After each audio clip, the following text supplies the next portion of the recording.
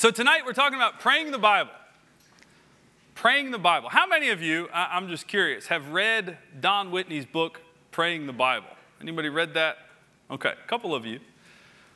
We're going to talk about praying the Bible, but really, we got to take this opportunity to talk about prayer. Before we talk about a specific method of prayer, a way to pray, I think it's good for all of us to talk about prayer. And I think it's good because prayer is pretty much universally hard. We'll talk about that more in a little while, but there is nobody that I know that would say, yeah, I pretty much got the whole prayer thing down. My prayer life is basically amazing.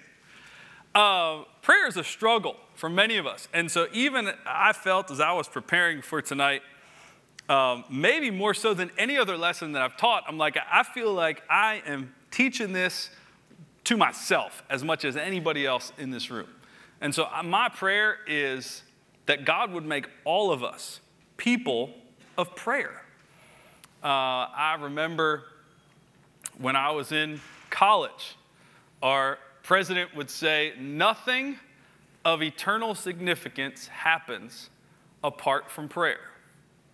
Nothing of eternal significance happens apart from prayer.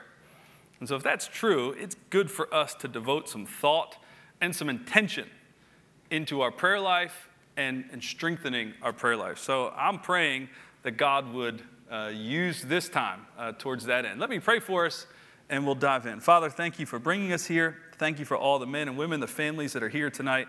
I pray that you would be glorified. I pray that you would open our eyes, Lord, open our ears, cause us to see wonderful things out of your law. And it's in Christ's name we pray. Amen. All right, so first of all, why do we pray? I think if you've been coming to church for any amount of time, you know at a pretty basic level, we're commanded to pray, right? Over and over in the Bible, we're commanded to pray.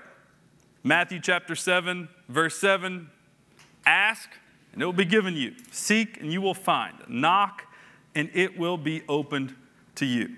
Paul said in Colossians chapter 4, verse 2, continue steadfastly in prayer, being watchful in it with thanksgiving. Then he said in 1 Thessalonians, pray without ceasing. Man, what in the world do we do with that? James, in his epistle, he would say, hey, if anyone is suffering, let him pray. H.B. Charles wrote a great little book on prayer, and in it he said, even if there were no practical benefits to prayer, and there are many, he says, we should be devoted to prayer simply because the Word of God commands it. And so why do you think that is? Why are we commanded to pray? Well, I think first of all, prayer is an acknowledgement of our need for God, right? It's an acknowledgement of our dependence on Christ, our submission to His will. You'll find that the longer you pray, that prayer changes you more than it might change some of the circumstances that you're praying about. Prayer is a privilege. And what a great privilege that we can come before the King of the universe and have a conversation with Him. We're commanded to pray. And I think we could add, we know that praying is important. We know that there are a lot of benefits to prayer. J.I. Packer said, prayer is the measure of a man spiritually in a way that nothing else is. And that's convicting to me. Is that convicting to you? Prayer is the measure of a man spiritually. And to be like Jesus, we got to pray. Jesus was a man of prayer. It's amazing to me, over and over in the Gospels, how many times we hear, and Jesus prayed. Jesus went off onto a mountain to pray. Before he chose his 12 disciples, Jesus spent all night in prayer. Isn't that amazing? In Matthew, when he was teaching on prayer, he kept using the phrase, well, when you pray, sort of assuming like, hey, I know if you're a follower of mine, praying is going to be something that you're going to do. So He wasn't telling his disciples, hey, you need to pray. He was just kind of saying, hey, when you pray, because I know you're going to pray, when you pray, pray like this. It's interesting to me, too, that, Luke tells us that his disciples asked him to teach them how to pray. I find that interesting because his disciples, as far as we know, didn't ask him, hey, Jesus, can you teach us how to preach? Can you teach us how to evangelize? But they did ask him to teach them how to pray. It was obvious to everybody that knew Jesus that Jesus was a man of prayer. And if Jesus is going to be a man of prayer, then I think we all know the same should be true of us. I think about the great hymn, "What a Friend We Have in Jesus." Talking about this great privilege that we have of coming before God. What a friend we have in Jesus, all our sins and griefs to bear. What a privilege to carry everything to God in prayer. So what are some of these benefits? We have this benefit of fellowship with God. When I was thinking about this point, I was thinking about, you remember that famous picture? I think there are several pictures actually, but that famous picture of JFK Jr. playing underneath the desk there in the Oval Office, right? And I thought, man, that's such an interesting picture of this point right here. The access. I mean, nobody else was playing underneath the desk there in the Oval Office, right? But when your dad is the president, you have a kind of access, a kind of fellowship, a kind of intimate relationship that nobody else has. And that's the relationship that you and I have as sons and daughters of God. I think we also see prayer gives us perspective. Prayer helps us to set our priorities, to reorder the things in our life that we love. I love how Paul, in his last letter, 2 Timothy, he's reflecting on his own life and his own ministry. And in 2 Timothy chapter 4, verse 7, he says this, "I have fought the good fight, I have finished the race, I have kept the faith. Henceforth there is laid up for me the crown of righteousness, which the Lord, the righteous judge, will award to me on that day, and not only to me, but also to all who have loved his appearing." He said, man, it's not just me, it's going to be all who are loving and longing and looking forward to and hoping for the appearing of our great God and Savior, Jesus Christ. But then look with me in verse 10. He's given some instructions here, and he said, "For Demas, in love with this present world, has deserted me and gone to Thessalonica." You see the contrast there in what we love? In verse 8, he's talking about those who love the appearing of God. And in verse 10, he's talking about somebody who, hey, he's in love with this present world. And he deserted me. Hebrews also mentions something similar. Hebrews chapter 12, verse 2, talking about Jesus, looking to Jesus, he says, "the founder and perfecter of our faith, who for the joy that was set before him endured the cross, despising the shame, and is seated at the right hand of the throne of God." He's saying, look at Jesus. Look at how Jesus kept his eyes on eternity, kept his eyes on redemption and God's plan there. That's the same thing that you and I can get through prayer. This perspective, this idea of we are not living for here and now. Paul will say in another place that we are citizens of another kingdom, right? Our citizenship is not here. We are living for eternity. You think about the things that you love. You think about the things that occupy your mind in your idle moments. Augustine would talk about that. And he said, everybody seeks happiness in this world. And what they do is they seek happiness and they attach themselves to the things that they think will make them happy. And so we call that love. I love football, or I love this, or I love my family. And so we attach ourselves to these things. But the problem is that the sin that's within all of us, our sinful nature, the sin that's in all of us it causes us to misunderstand what actually is going to make us happy. Can't you see how that's been true in your own life? I certainly can in mine. So we end up searching for love in all the wrong places. And so in prayer, that's a time where we can regain perspective of, hey, what is really ultimate? What is really true? What is really unchanging and eternal? And that's you, Lord. And so Tim Keller would say, look, if we love anything in this world more than God, it's going to break our heart. Because God is the only one who never fails. God is the only one who never leaves us, never forsakes us. And in prayer, we can regain that perspective. I think we also gain strength from prayer. Strength from prayer. What do I mean by that?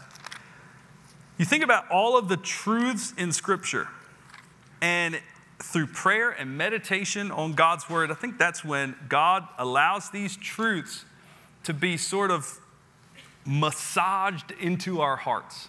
Does that make sense? Think about Psalms chapter 1,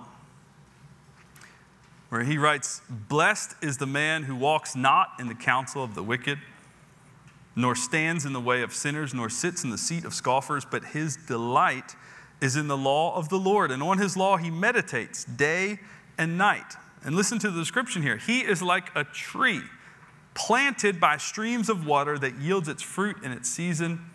Its leaf does not wither. In all that he does, he prospers. You think about this tree with these deep roots planted by flowing streams. This tree is not dependent on the rain. It's not dependent on the weather because its roots run deeper than that.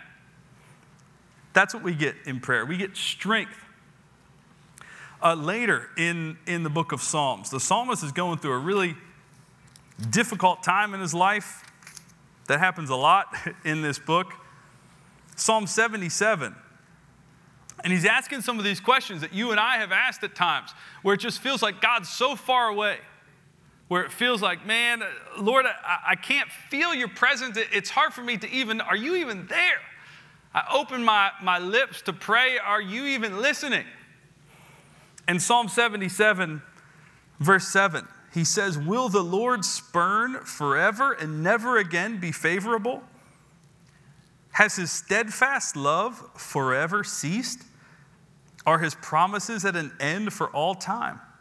He's asking these honest and hard questions. Has God, verse 9, forgotten to be gracious?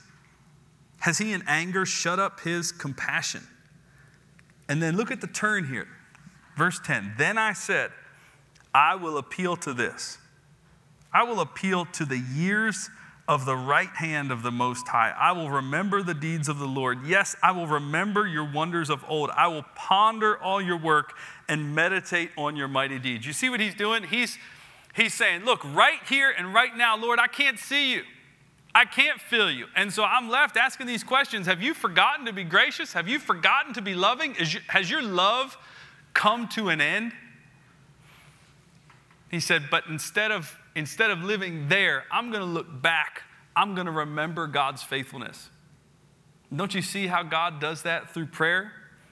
Maybe if you journal and you can look back or just think about experiences in your life where God has carried you through a situation that seemed like you weren't going to be able to make it through, a situation that seemed impossible. And that's what gives you strength to move forward, is by looking back and recognizing God's faithfulness and saying, yes, he carried me through here and he can do it again. Aren't you glad for that? One more passage that I love in the book of Ephesians, where I think we see this really great picture of the strength that we get in prayer. Paul prayed all throughout his letters. He writes down his prayers for the churches, which is such a helpful thing. If you've ever gotten from somebody, maybe in a text, maybe in an email, it is the most encouraging thing. I mean, honestly, it's great to hear somebody to say, hey, I'm praying for you. That is awesome. I'm very thankful for that. But if you've ever gotten somebody where they actually write out the prayer that they've prayed for you, you ever seen that? It is wonderful. It's so life-giving. And all through the New Testament, Paul, in many of his letters, he's doing this for the churches. He says, not just, hey, I'm praying for you. He says, this is what I'm praying for you. And one of those great prayers is in Ephesians chapter 3. And he says, for this reason, verse 14, I bow my knees before the Father, from whom every family in heaven and on earth is named, that according to the riches of his glory, he may grant you to be strengthened with power through his Spirit in your inner being, so that Christ may dwell in your hearts through faith, that you, being rooted and grounded in love, may have strength to comprehend with all the saints what is the breadth and length and height and depth, and to know the love of Christ that surpasses knowledge, that you may be filled with all the fullness of God. You see what he's praying for the church here? He says, church, I don't want you to just know the love of God. I want you to comprehend it. I want you to grasp it. I want you to grasp it in such a way that it changes you. That's what he says, power through his Spirit in your inner being, that you may have strength to comprehend this love of this God who knows you better than anybody knows you and yet loves you more than anyone ever could. It's amazing. How high is God's love? He says that you may know the breadth and length and height and depth. How high is God's love? And the psalmist says, for as high as the heavens are above the earth. That's how great his steadfast love is for those who fear him.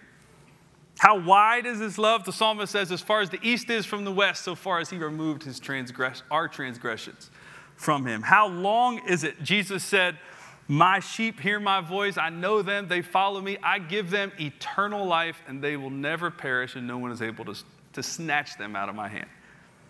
That's the God that we serve. That's the strength that we get in prayer. By praying these prayers and experiencing, not just saying, yes, I know that this is true. You can assent to the truth of this statement. No, saying, no, I have experienced this. I feel this. That's what we get through prayer.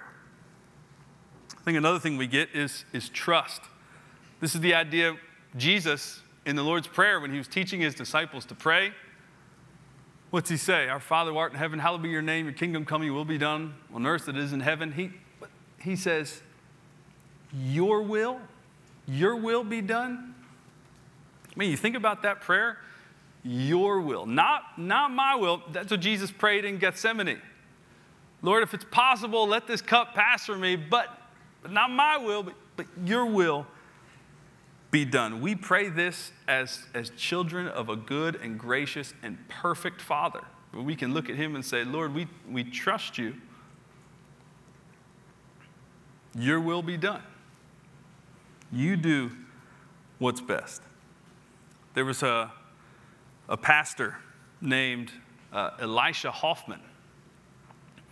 He was a talented man. He wrote a lot of poems. Some of his poems became hymns that you would know. He wrote hymns like, Are You Washed in the Blood? Leaning on the Everlasting Arms. But one day he was just going about his normal pastoral duties. He was meeting with a lady who was really in the grip of some deep depression, couldn't really see a way out of it. And honestly, Mr. Hoffman would say he was a little bit at a loss for words. He started reading some scripture to her and finally said, you know, you can never go wrong in telling Jesus what's going on with you. You must tell Jesus. And he went back to his office, and those words kept rolling around in his mind. You must tell Jesus. And he sat down and he started writing, and he wrote, I must tell Jesus all of my trials. I cannot bear these burdens alone. In my distress, he kindly will help me. He ever loves and cares for his own. That's trust that we can get in prayer. We can celebrate answered prayers.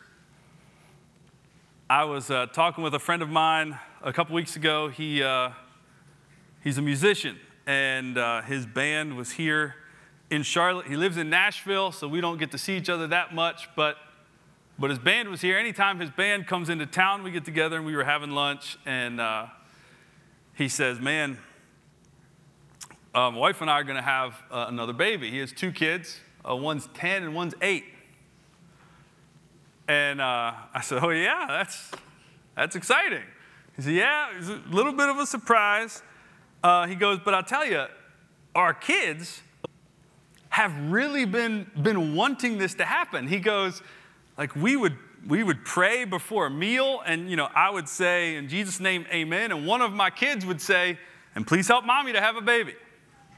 And he's like, they kept doing this. And I'm like, man, these kids did this to you. This is their fault. So about 2 weeks after this, they shared this news like publicly on Facebook, right? It's not official until it's Facebook official, right? And his wife added a really cool part to the story. She said that when they told their 2 kids that she was going to have a baby, that their oldest son, who's 10, went and got a prayer journal, a 10-year-old with a prayer journal. And he said, Mommy, look. And so he had written this prayer, Dear Lord, please, please, please, I beg you, please help mommy to have a baby. And at the bottom of that page, he wrote in real big letters, answered. Isn't that amazing? That a 10-year-old, and he's going to be able to look back, because there's going to be a time in his life where he's going to feel like, man, I'm not sure that these prayers are getting through. And he's going to be able to look back at that and say, yeah, I remember when God answered this prayer. The trust that we can get through prayer. Okay, so we know prayer is important. We know we've been commanded to do it. We know that there's a lot of benefits to it. So then, how do we do it?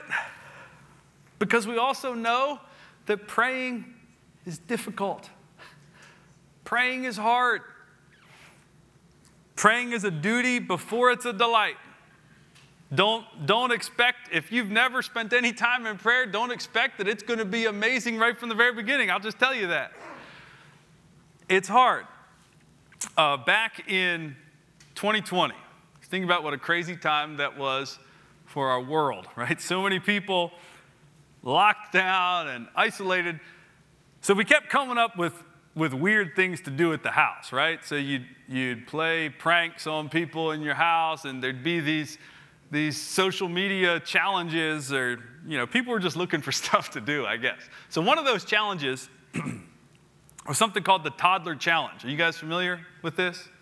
The Toddler Challenge. So the Toddler Challenge was where you take a small child, you set up a phone in front of them, you put a piece of candy in front of them on the table and say, hey, look, I got to go get something. Don't eat this piece of candy. I'll be back in just a minute. And you record what happens. And, a lot of kids were, eating the candy or, whatever. And so it ended up just being this funny thing. And so my sister-in-law wanted to do that with my daughter, who was 4 at the time. And this is what happened.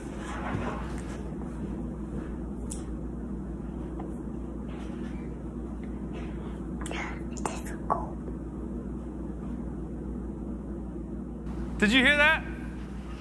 Difficult. And then she just lays her head down. And as I was thinking through this lesson, that was the picture I had in my head, because I think that for many of us, that's how we feel about prayer. We're like, I know I need to do this. It's difficult. And then we lay down, right? We close our eyes. Why is it so difficult? Well, our minds wander. Have you ever felt that? Man, it's like 1 minute you're praying, the next minute you're thinking about, like, well, did I unplug the iron? Did I make reservations for what are we having for dinner? And you're like, wait a minute, I'm praying here. What's happening? Our motivation ebbs and flows. Man, there might be some mornings where you wake up and you're so excited to pray. And there might be other mornings where you wake up, or evenings, And you're like, man, this is the last thing I want to do. Even the great John Piper was talking about prayer, and he says, well, there's a couple of problems. One is that I tend to be very repetitive. I just pray the same things all the time. And he said, another negative thing is that my mind tends to wander. That made me feel really good to hear John Piper, because if John Piper's mind is wandering when he's praying, it makes me feel a little bit better about mine. But you see what he said there first. One is that I tend to be very repetitive. I pray the same things all the time. And that gets us to one of the points in Don Whitney's book, Praying the Bible. He said one of the primary problems with prayer and the way that we approach prayer, and the reason why prayer is difficult for us, is because what happens is we end up saying the same old things about the same old things. Can you relate to that? Saying the same old things about the same old things. You know, the problem isn't that we pray about the same things. The problem is that we say the same things about the same old things. Saying the same thing is boring. It doesn't matter who you are. I don't know if you've ever had a job like that, right? Maybe in some kind of retail spot or something where you're just saying the same, you're standing there at a cash register or something. Good morning, how are you? Plastic or paper? You know what I mean? It's like you're saying the same thing all the time.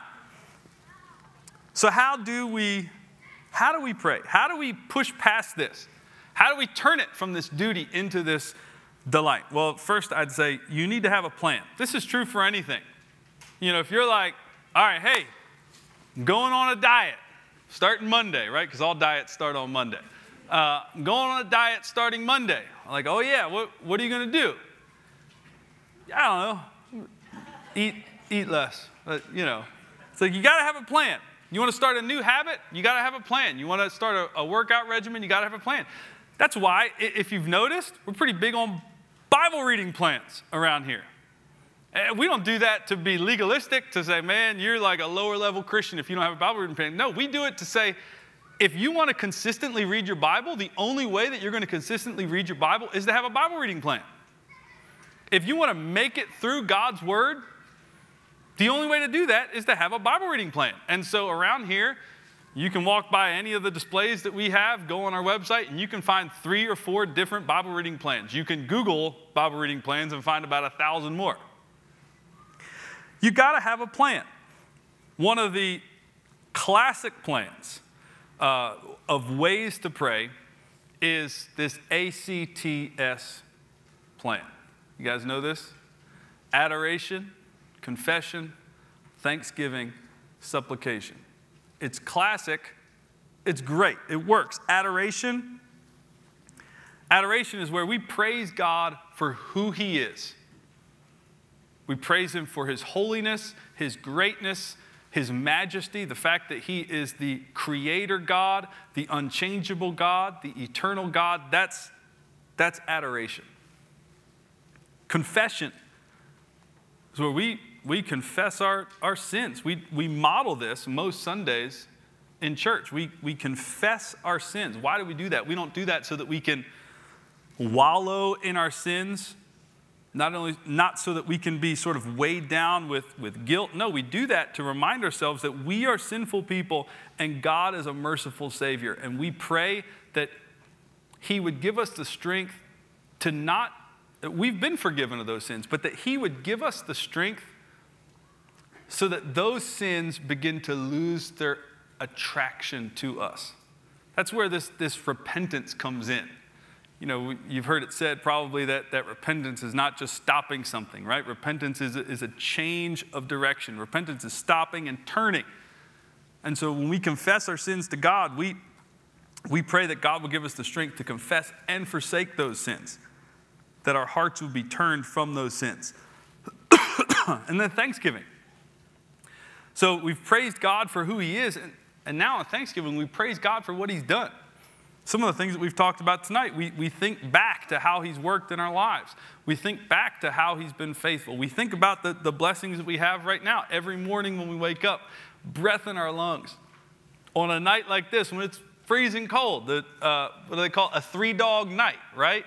On a night like this, to have a warm house to sleep in. We thank God for those things. And then supplication, that's where we bring our requests to God. We pray for ourselves. We pray for others. Act. But I want to talk specifically about this praying the Bible method. Now, I don't want you to get the idea that Don Whitney invented this method. This is not a new method. He's not the first person. This book has been out, 5 or 6, 8 years. He wasn't the first person to talk about this. Athanasius, way back in the 4th century, wrote about praying through the Bible. But the point is, we open the Bible and we allow the words of the Bible to form our prayers. There's a lot of ways that we can do this. One way is to truly just pray the words of Scripture back to God. But one of the things that he teaches in his book is really this idea where as we're praying through Scripture, the things that come to our minds as we're reading it, we turn those into prayer. So we're using God's word to form the basis of our prayers. Does that make sense?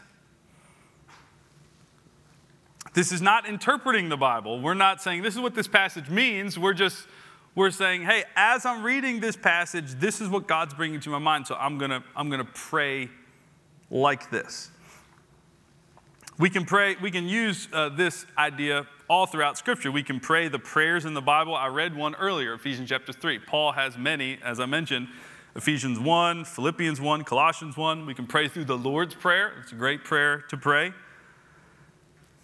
But one of the easiest ways to do this is to pray through the book of Psalms. We pray through the book of Psalms. One of the things that's so helpful is that when you think about the book of Psalms, it covers the full range of human emotion. So there are Psalms where it's like, bang the drums, play the flute, let's praise the Lord, sing as loud as you can. And there are other Psalms, like I read Psalm 77, there's a lot like that. They're called lament Psalms. About a third of the Psalms fall into this category of lament, where the psalmist is writing about something terrible going on in their life, a time when it's really hard for them to see or feel God, and all of us are going to be there. All of us have been there. And so it's helpful to pray through those times. The psalmist writes great things about the Word of God. Psalm 19, Psalm 119, the longest chapter in the Bible, all about the Word of God. And so we open these Psalms and we begin to pray. We begin to take the words of Scripture and allow them to form the basis of our prayers. And through this way, it keeps us from praying the same old things about the same old things. You may have seen tonight when you came in this little card. And this is right from Don Whitney's book. We just copied it and put our logo at the bottom.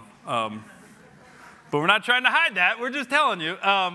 So here's what Whitney advocates, and it's a great system. He says, okay, what day of the month is it? Today's the 29th. So if you're going to pick up your Bible, you're going to spend a couple minutes in prayer on the 29th, you would spend a minute or so flipping through the 5 Psalms that are listed right here. Psalm 29, Psalm 59, Psalm 89, Psalm 119, Psalm 149.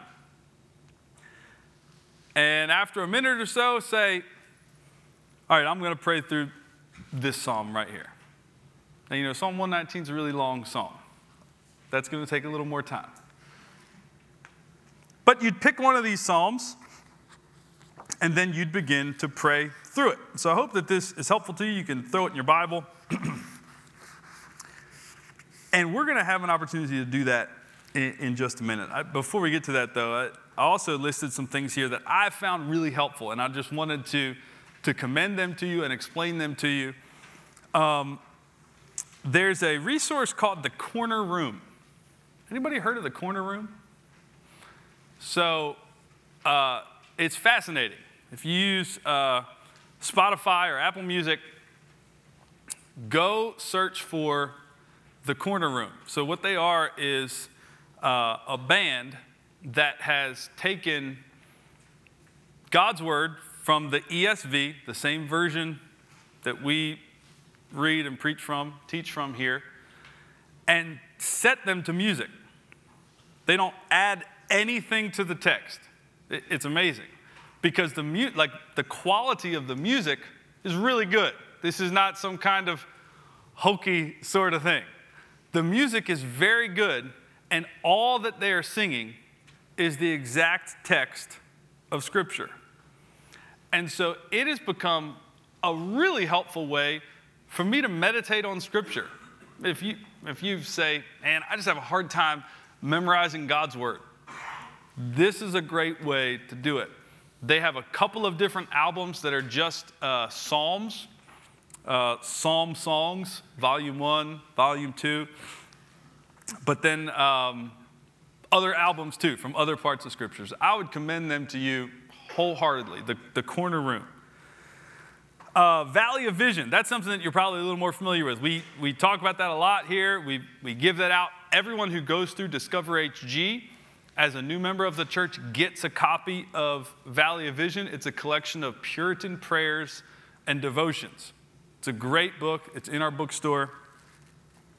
And then just 3 books here that I've found really helpful. One is called A Praying Life by Paul Miller. I think all 3 of these books are in our bookstore. A Praying Life by Paul Miller, and then It Happens After Prayer by H.B. Charles. That's a very small, very good read. And then Prayer by Tim Keller, that becomes, at least from this list of 3, sort of the magnum opus. Like, this is a much thicker book, a much denser book. If you want to take a really deep dive into prayer, that would be a great book to read. Okay, but one of the things that Don Whitney does in his book, and maybe you've read some books like this before, where like you're reading and they say, okay, what I want you to do right now is set the book down and practice this. Like, do this. So I want to try something here. And admittedly, it's going to feel a little unusual. I even mentioned this to Pastor Clint earlier. I'm like, hey, I'm thinking about having us pray through a psalm tonight. And he's like, okay. I'm like, thanks for your feedback. Appreciate it. But we've been talking about prayer. It just seems like it would be strange for us to just say, all right, well, thank you for coming. Have a great night. And so on the bottom of your notes, there's a little point that says practice. And so here's what I'd like to do. We're not going to take, in the book, actually, he recommends take 7 minutes and do this. So what I'd like to do is that list of Psalms for today. Psalm 29, Psalm 59, 89, 119, 149.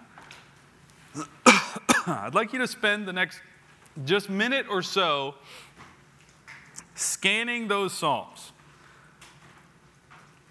And then I'd like you to take a couple minutes at your table, pray.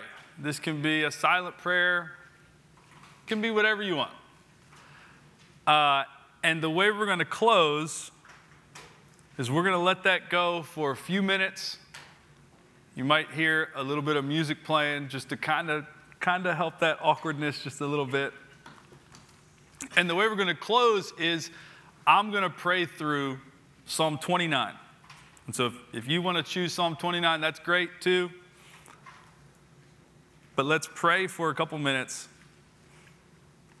the Psalms to the Lord. So let's do that now.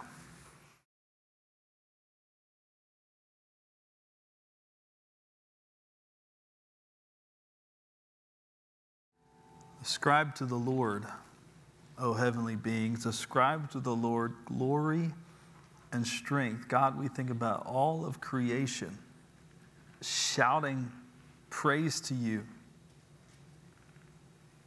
ascribing to you and you alone the glory that you alone deserve. Lord, ascribe to the Lord the glory due your name. We think about your name, God, the name that is above every name, the name by which we are saved, the name at which one day every knee will bow in heaven and on earth and under the earth, and every tongue confess that you alone, Lord. Lord, your voice is over the waters. The God of glory thunders. The Lord over many waters. The voice of the Lord is powerful. The voice of the Lord is full of majesty. Lord, help us to love and hear your voice. Lord, as we open your word, God, may it come alive to us. May you give us a greater desire to hear from you, Lord. And may we not just hear from you, may we respond in obedience. May we respond in faith and in worship, Lord. May we long to hear from you, Lord. And as we think about you, Lord, we think about how powerful you are, that you are over the waters, that you thunder, that the voice of the Lord breaks the cedars. It breaks the cedars of Lebanon. Lord, as we think about the mountains melting like wax before you, Lord, help us to not ever forget how powerful you are. That you are the God who has created everything. You are the God that upholds the universe by the word of your power. Oh Lord, you are so great and so majestic. Help us to lift up our eyes and get a bigger vision of your greatness, Lord. The voice of the Lord shakes the wilderness. And in your temple, all cry glory. There's that word again, Lord, glory.